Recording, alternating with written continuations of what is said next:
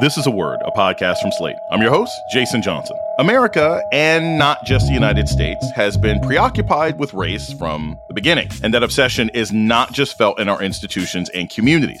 For people of mixed race, that tension reaches deep into their homes and their families and their lives. Because there is a commitment to a narrative of colorblindness and racial democracy, what you have is people who don't want to talk about racism. In these people's eyes, to even talk about race or racism is to be divisive. More from the new book, America Negra, coming up on A Word with me, Jason Johnson. Stay with us. Can you set the stage a little bit so people understand what happened? In 1969, 14 black student athletes were kicked off their university's American football team for planning a show of support against racism. We were really protesting our treatment on the field. Amazing Sports Stories from the BBC World Service tells their story. We became brothers that day when you did that to us. We made a change. Fighting for what we deserve. Search for Amazing Sports Stories wherever you get your BBC podcasts.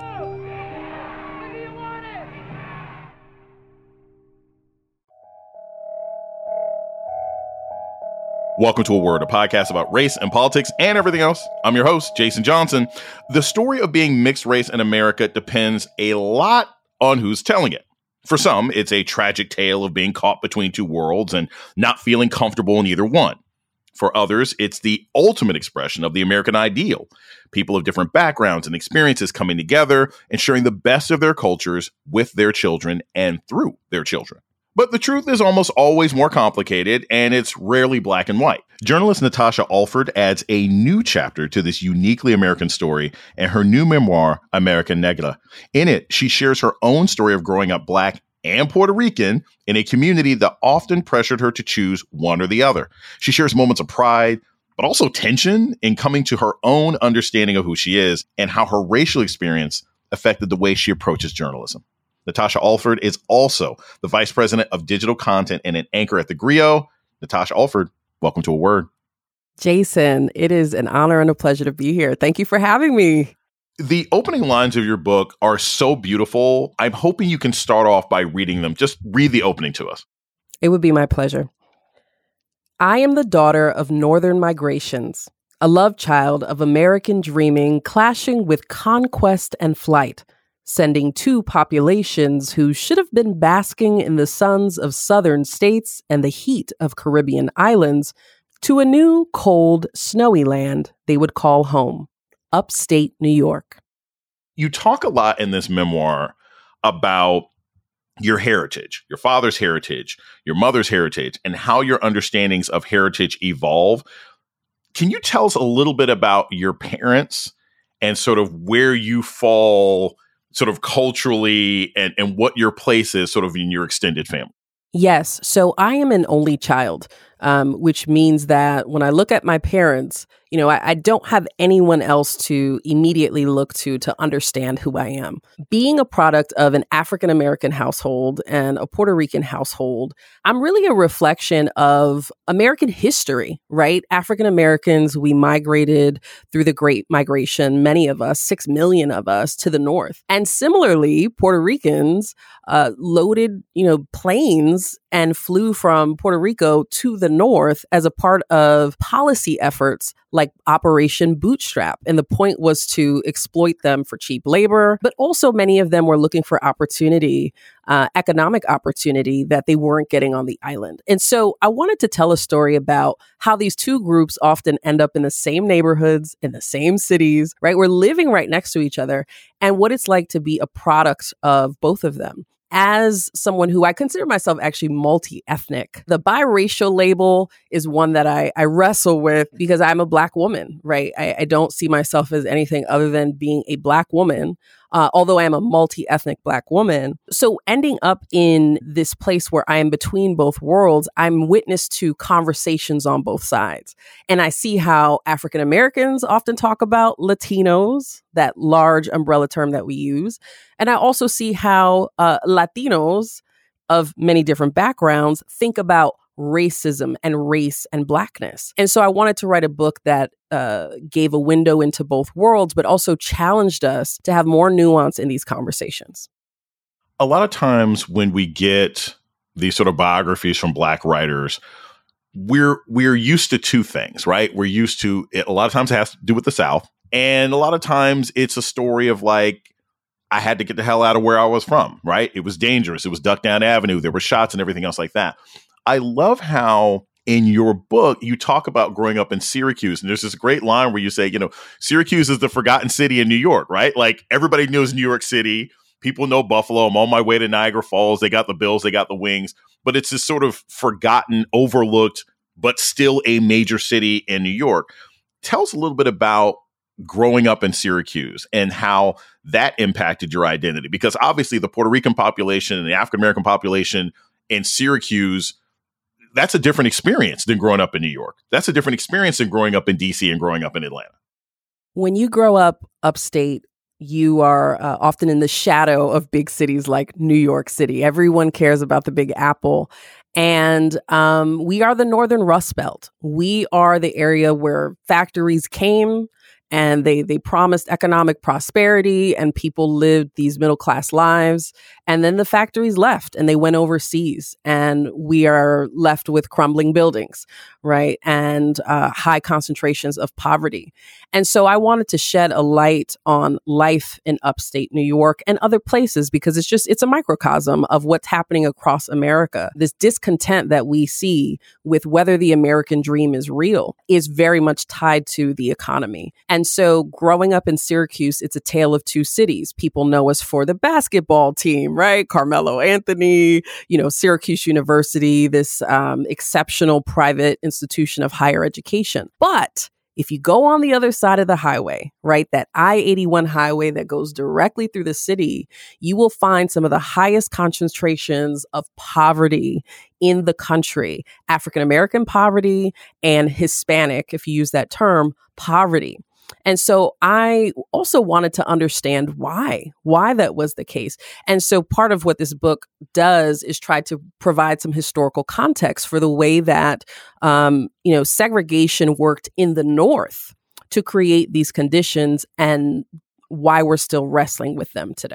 We're going to take a short break. When we come back, more on the new book, America Negra. This is A Word with Jason Johnson. Stay tuned.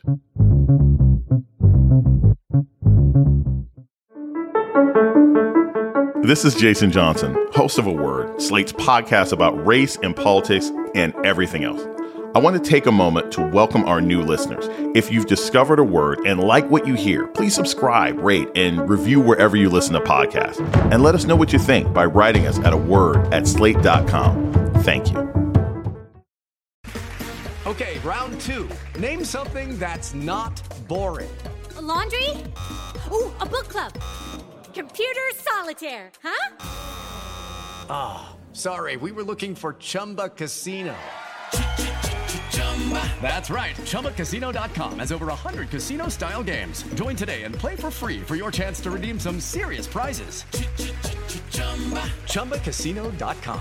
No purchase necessary. Void where prohibited by law. 18+ terms and conditions apply. See website for details. Can you set the stage a little bit so people understand what happened? In 1969, 14 Black student athletes were kicked off their university's American football team for planning a show of support against racism. We were really protesting our treatment on the field. Amazing Sports Stories from the BBC World Service tells their story. We became brothers that day when you did that to us. We made a change. Fighting for what we deserve. Search for Amazing Sports Stories wherever you get your BBC podcasts.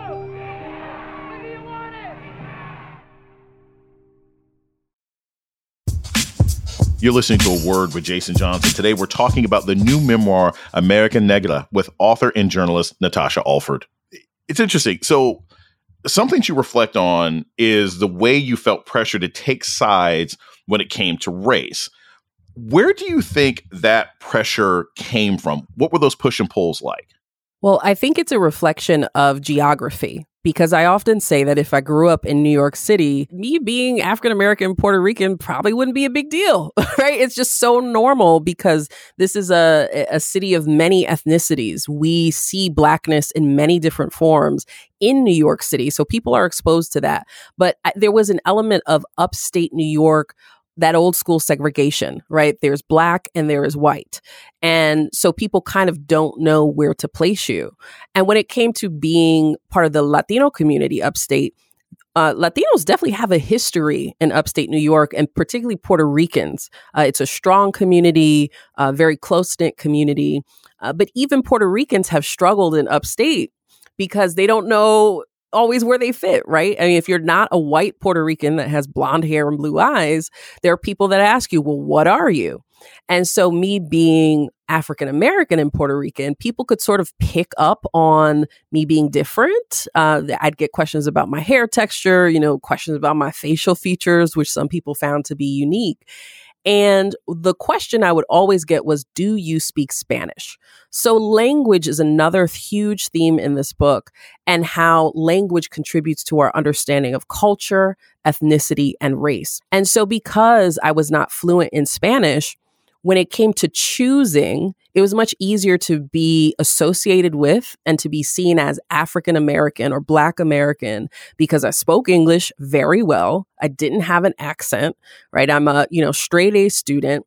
And so people perceived me as, oh, she's a Black girl, right? She's a Black girl. Maybe she has a Spanish mom, but clearly she's Black, she's brown. And it was easier to assimilate in that way. When I encountered Latinos, whether they were Puerto Rican or from other communities, there was a bit of assumption. Really, they too assumed that I was African American. And so I didn't want to, at certain phases of my life, have to explain or prove to them what I was. I didn't want to be asked, well, how well do you speak Spanish? And can you cook this or can you cook that? It felt like there was a litmus test, so to speak. And so I kind of shunned having to prove that. Some of that is pride, right? Some of that is probably tied to shame too. There's a lot of shame around not being able to speak Spanish.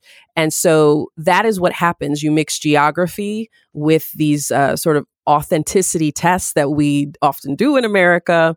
And so it was much easier for me to just, be a part of the African American community, be a part of the Black community at large.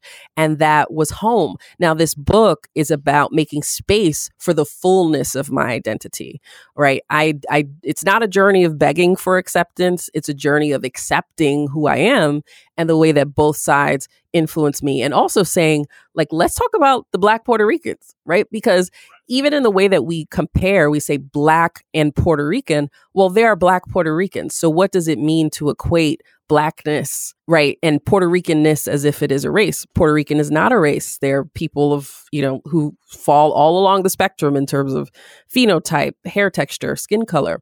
So that is something that we do often in America. We kind of mix nationality, ethnicity, and race. And this book makes the case that when we separate those things, we can better understand people's identities and histories. You're the producer and host of the 2020 Amazon Prime video documentary, Afro Latinx Revolution, Puerto Rico. It's an exploration of your roots in Puerto Rico. Here's a clip.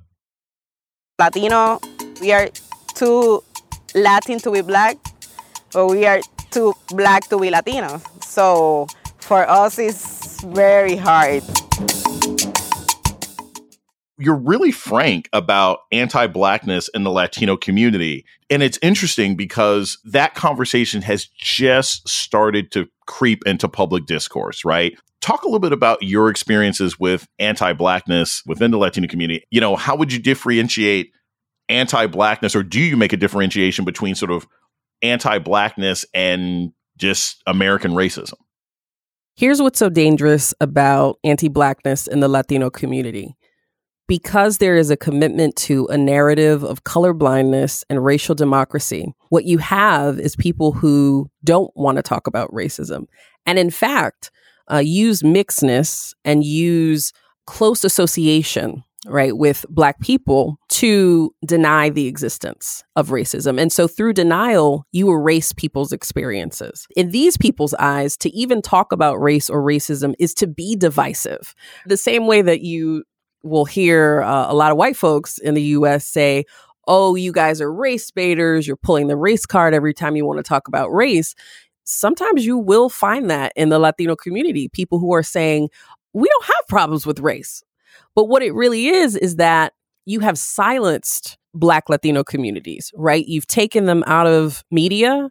They are not the main characters in your TV shows or your news anchors. They are not celebrated when you talk about, who are your important, influential historical figures, or they're marginalized to be the sort of culture creators. Oh, Afro-Latinos gave us drums and they gave us culture, right? It's this sort of folkloric appreciation that is still marginalizing.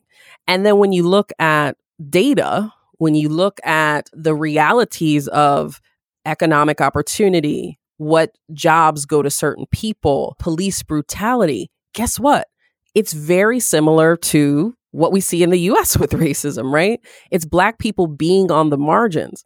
But what's different is that because many of these communities say that they are colorblind, you can't really engage because the narrative silences you from the beginning, right? So I wanted to bring light to this because I do think there is a movement of people who are fighting this.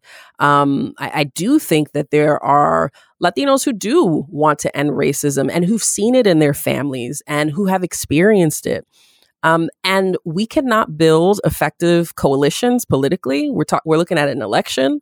You're not going to build those coalitions until you root out the racism, until you root out those things that will keep us separate. Because look at what happened with LA and the city council audio tape that leaked. There was some serious anti-Blackness going on. And this is from two communities that, technically should be allies, right? You should be working together because you're both marginalized. You're both often disrespected in the context of the United States. But you see these particular Latino city council members trying to climb up the social caste by stepping on the backs of Black people. And so Black folks know this and see this, and it is upsetting to them. So this sense of alliance and that, all people of color get along and should work together to progress in America, that is threatened and undermined when you don't address the hard topics. And so I give much respect to people who want to learn and engage. I've met, Latinos who are not Black, but who say, I want to learn more. I want to learn the history. I want to understand how we root out racism. And so I encourage those people to come in and to learn and to listen, because too often these histories have been completely erased and silenced for the sake of comfort. You talk a lot about sort of the whole process of getting into Harvard. And when you talked about meeting Harvard alumni and meeting someone who had graduated from Harvard in 1936 and then getting in and having to explain to your parents what that meant, and then going to the school and starting off 2 weeks early, cleaning bathrooms and doing maintenance on campus before you got there. Talk a little bit about how your perception of your Black identity, your Latina identity, talk a little bit of how that was affected at Harvard. Harvard was where I came to understand the power of class in America in a way that I truly had understood before. And also just the vastness of the Black diaspora. Growing up in Syracuse, we obviously knew, you grew up in the city, there were Black folks in the suburbs, right? They had a couple cars in the garage. Maybe they went to private school, but they still seemed like somewhat accessible. Harvard was really when I understood that there were like wealthy Black people. There were, low income Black folks. I mean, we had anyone you could imagine was there. It was beautiful, though, because we really were like a strong, united community. There was something about that place, that institution, the heaviness of the Harvard legacy and sort of the pressure that comes with you being the Black successful, poster child from whatever city you came from, where everyone has great expectations of you.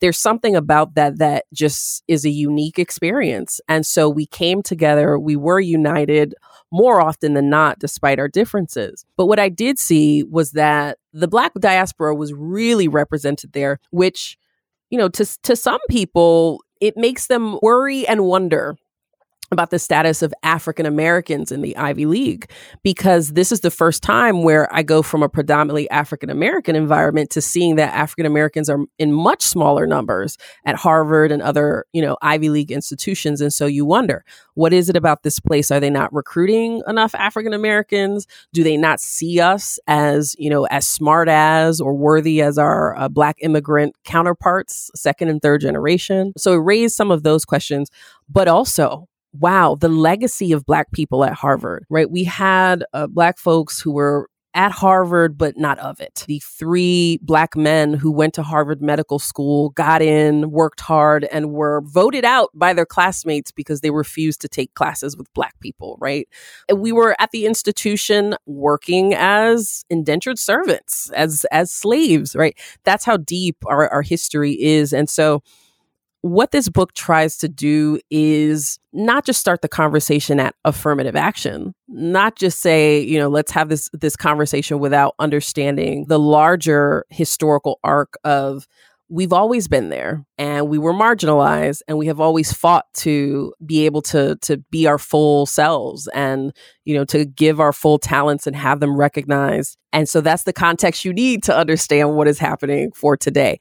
What did you learn in the sort of microcosm of Harvard about the divisions within, and I think this is important, the aesthetic Black community? Because you talk about the fact, and, obviously it's a podcast, but you talk about somebody coming up to you and thinking you were Habesha, thinking you were East African, Ethiopian, or Eritrean, right?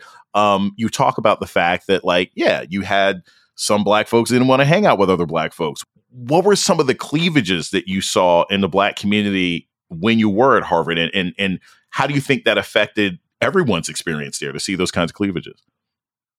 Well, what I will say is that the Harvard Black community, I think, is like many Black college communities. So many people I talked to, whether you were in the Ivy League, even my friends who went to the Mecca, often talk about how Howard University getting there showed them just how diverse the Black community was in every single way. And so in that sense, I think it's a universal experience of when Black people go to college, we are finally exposed to all the different, forms of being Black in America and the world. I think that we were negotiating just what we did with our power and our privilege. And some of us were really invested in that. Others, maybe less so. They were, there to enjoy college and have a good time. But what we were wrestling with, I think, was again, what do we do with this unique opportunity that we have? How do we make the most of it? How do we represent a community? And so the book touches on, a few of the diaspora wars, as we call them. What does it mean, the representation of Black immigrants or generational African Americans, but also gender? Whoa, the gender dynamics at Harvard were crazy in terms of Black women versus Black men. This whole Black girl magic era, this is new in my opinion, because at Harvard, it was a very gendered experience due to institutions like Final Clubs, right? These wealthy, private social clubs that owned multi-million-dollar properties on campus that were male only. So if you were a Black man and you got into a club, you had this instant social cachet and you were elevated and you had a lot of social power. But Black women were kind of marginalized. We didn't have clubs that we, could be a part of in the numbers that men were able to access. And so there was often this weird sort of the gender wars that we see playing out in podcasts and online right now about what are the roles of Black men in society and Black women. We saw some of that too, right? So all I really am trying to point out is that what I experienced in college was just a precursor to what I would see in the world. And there are some aspects that are unique to the Harvard culture and history, but I think it's something that we all reckon with. And I hope that those of us who kind of made it through these systems, when we read a story like American Negra, it takes us back to who we used to be and everything we did to fight to get in these rooms that we are in now, and that we remember the responsibility we have to look back, to help and to guide the next generation through all these sometimes treacherous phases. Because very easily, one decision could have meant a different turn in the road, right? And fortunately, there was always somebody there guiding me each step of the way. But too many of our young people fall through the cracks. They get into these institutions and they don't finish. They're unable to finish, whether it's financial, personal, mental health reasons. And so it is not enough to just be successful by someone else's metric in this world. Congratulations if you are a smart Black person with a good job. What are you doing to cultivate the minds and the hearts and the will of this next generation? Because they have it much harder than we do in ways that we couldn't even imagine the pressures that they face in this world that we are living in. So that's my call to action. I know people are already answering the call, so it's not one that is made to shame or blame anyone, but it's just to remind us of our power. And I hope people really embrace that. One of the things I always think this is important for context is that, you were the class of '08. Right? Like you were the class of '08. So Facebook started when you were in college, right? It was when Obama was elected. So it was a very unique time to be Black and in college. And there was this sort of enthusiasm, right? You talk about like your whole school was excited when you got into Harvard, then you graduate. And then as you sort of go beyond graduation and you go to Northwestern and you get advanced degrees, you sort of go from being the scrappy kid from Syracuse that everybody was rooting for to the one who was like, oh, okay. Oh, you think you cute. You think you better. You're the sellout. How does that transformation happen? I always think of it as the line from Batman. It's like, if you're the hero long enough, hopefully you're the hero long enough that you become the villain one day, right? What was it like when you found out you were the villain, that you were, that somehow you were no longer the person to root for, you were the person to be questioned and considered suspect because of what you'd accomplished? That was hard, Jason. That was hard. That realization that people were looking at me differently and just assuming things about me that weren't true. I mean, people hear Harvard or insert whatever school, Yale, Brown, Columbia. Oh, you're a Yale girl. You're an Ivy League, whatever. And I'd be going home and my dad would be putting on his uniform to go clean bathrooms, to go serve food in the kitchen of the Veterans Hospital. And my mom is, dealing with children, trying to teach them how to read who come from one of the poorest neighborhoods in Syracuse. And so it's like this cognitive dissonance between the life that many of your classmates are living who are more privileged and having the degree, but then realizing that materially back home, things are the same. Right. And so that is hard. A lot of people don't understand that.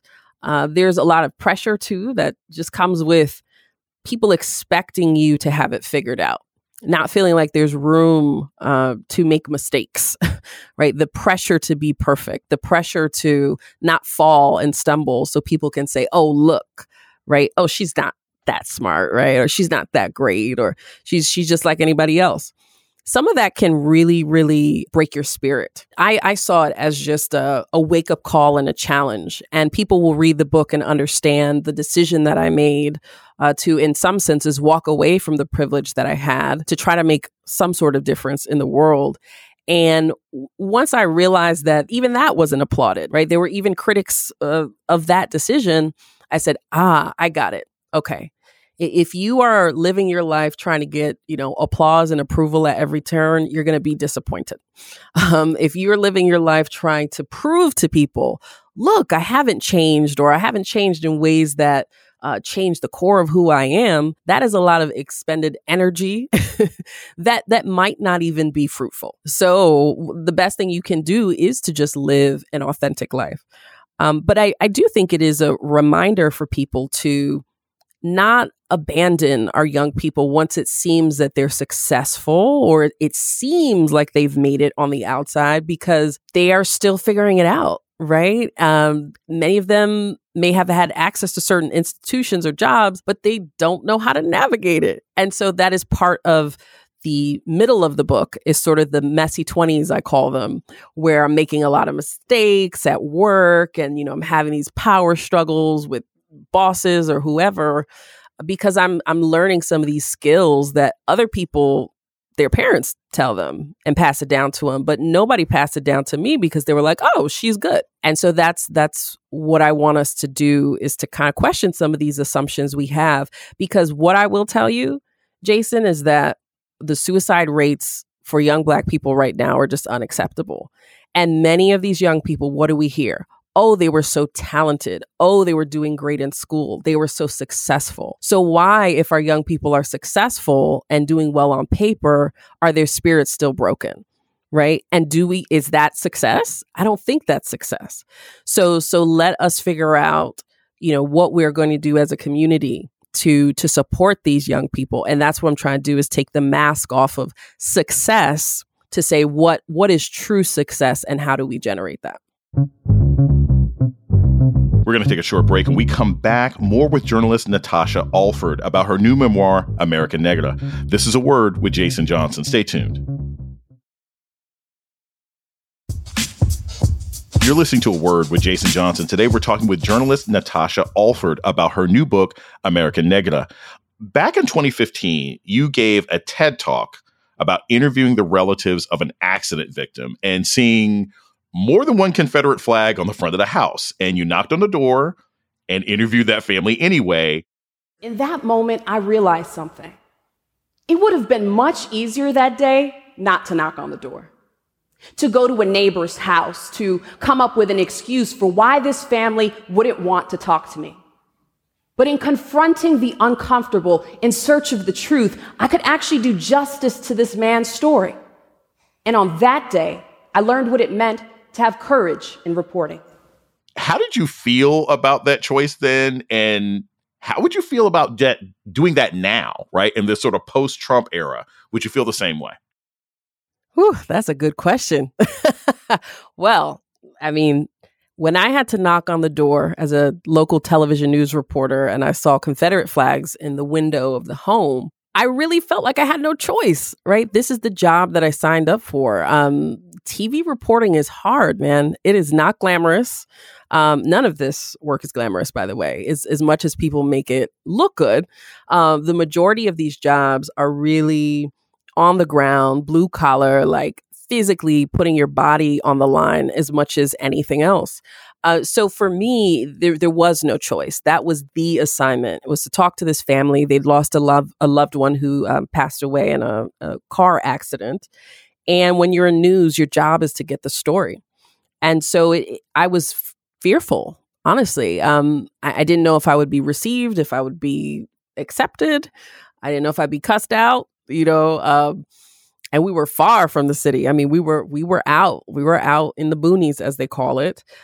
And yet, courage is facing your fears. It's not the absence of fear, right? It's building a habit of facing it and deciding to move forward. And so I was grateful for the lesson of having to knock on the door anyway. Now, today, I have to say, I would probably still do it, right? Like, some of journalism is about being fearless. Obviously, you want to be street smart, but there is something to be learned, I think, from all people, even if it is an example of what we should not be, what we should not imitate. We need to understand where people misunderstand, right? We need to understand why they are persuaded by certain rhetoric, what drives them, what are their needs and wants. We have to understand people. That is just the work. And so, yeah, I would still do it today. Obviously trying to be as, street smart as possible going out into the field.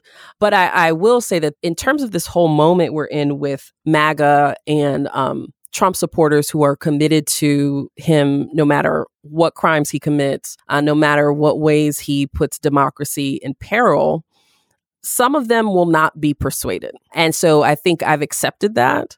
But I do think that we cannot live in a bubble either. These people still have power, right? They have votes that matter.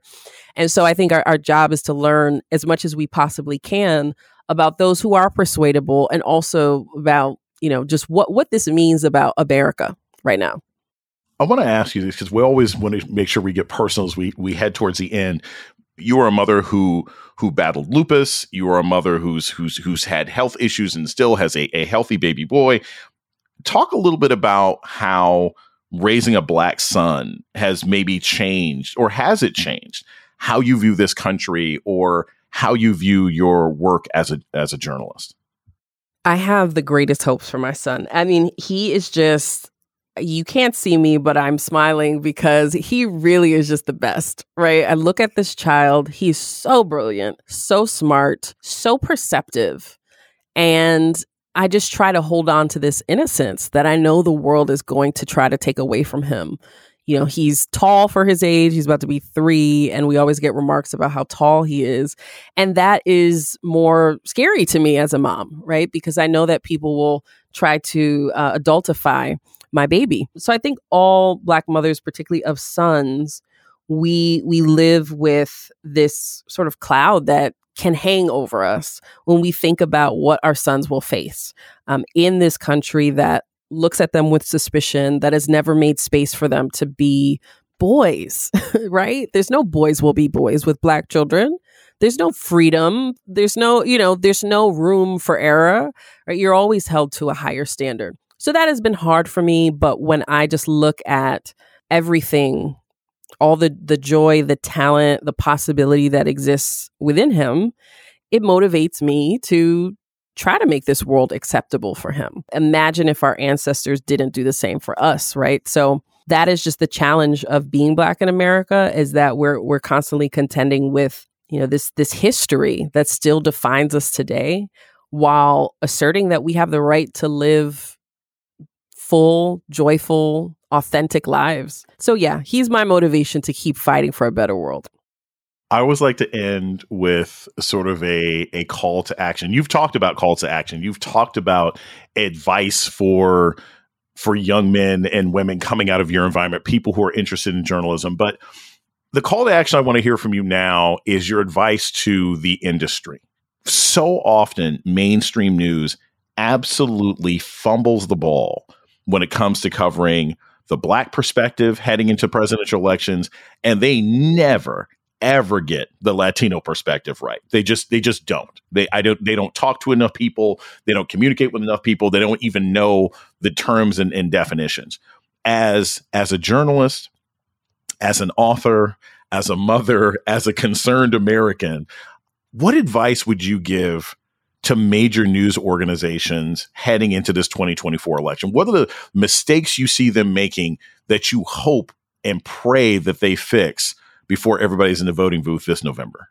Well, my beloved media industry, listen up.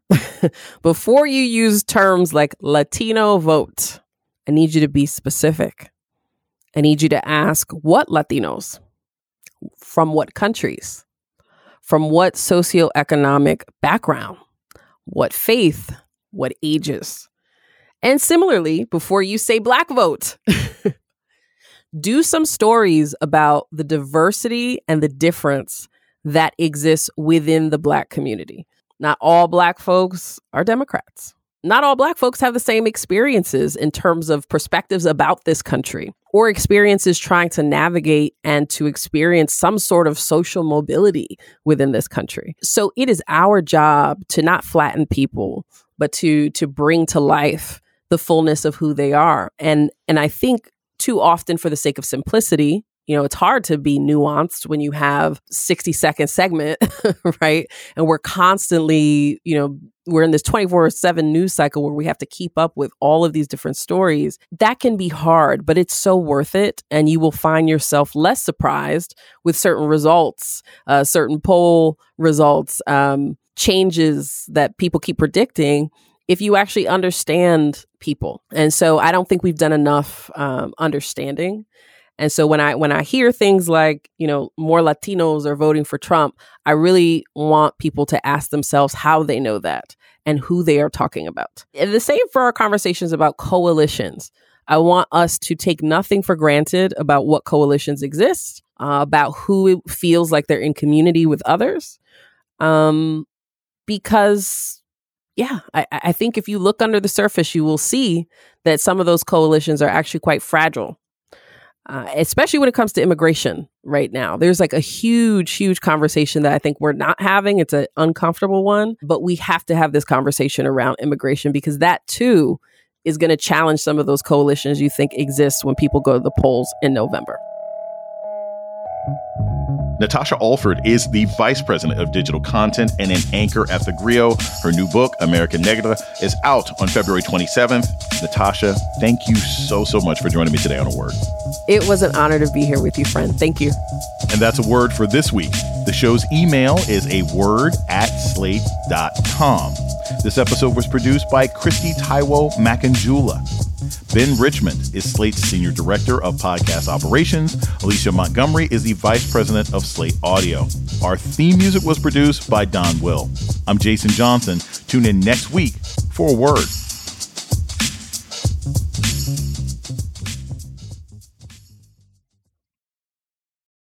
For the ones who work hard to ensure their crew can always go the extra mile, and the ones who get in early so everyone can go home on time, there's Grainger, offering professional-grade supplies backed by product experts so you can quickly and easily find what you need. Plus, you can count on access to a committed team ready to go the extra mile for you. Call, click Grainger.com, or just stop by. Grainger, for the ones who get it done.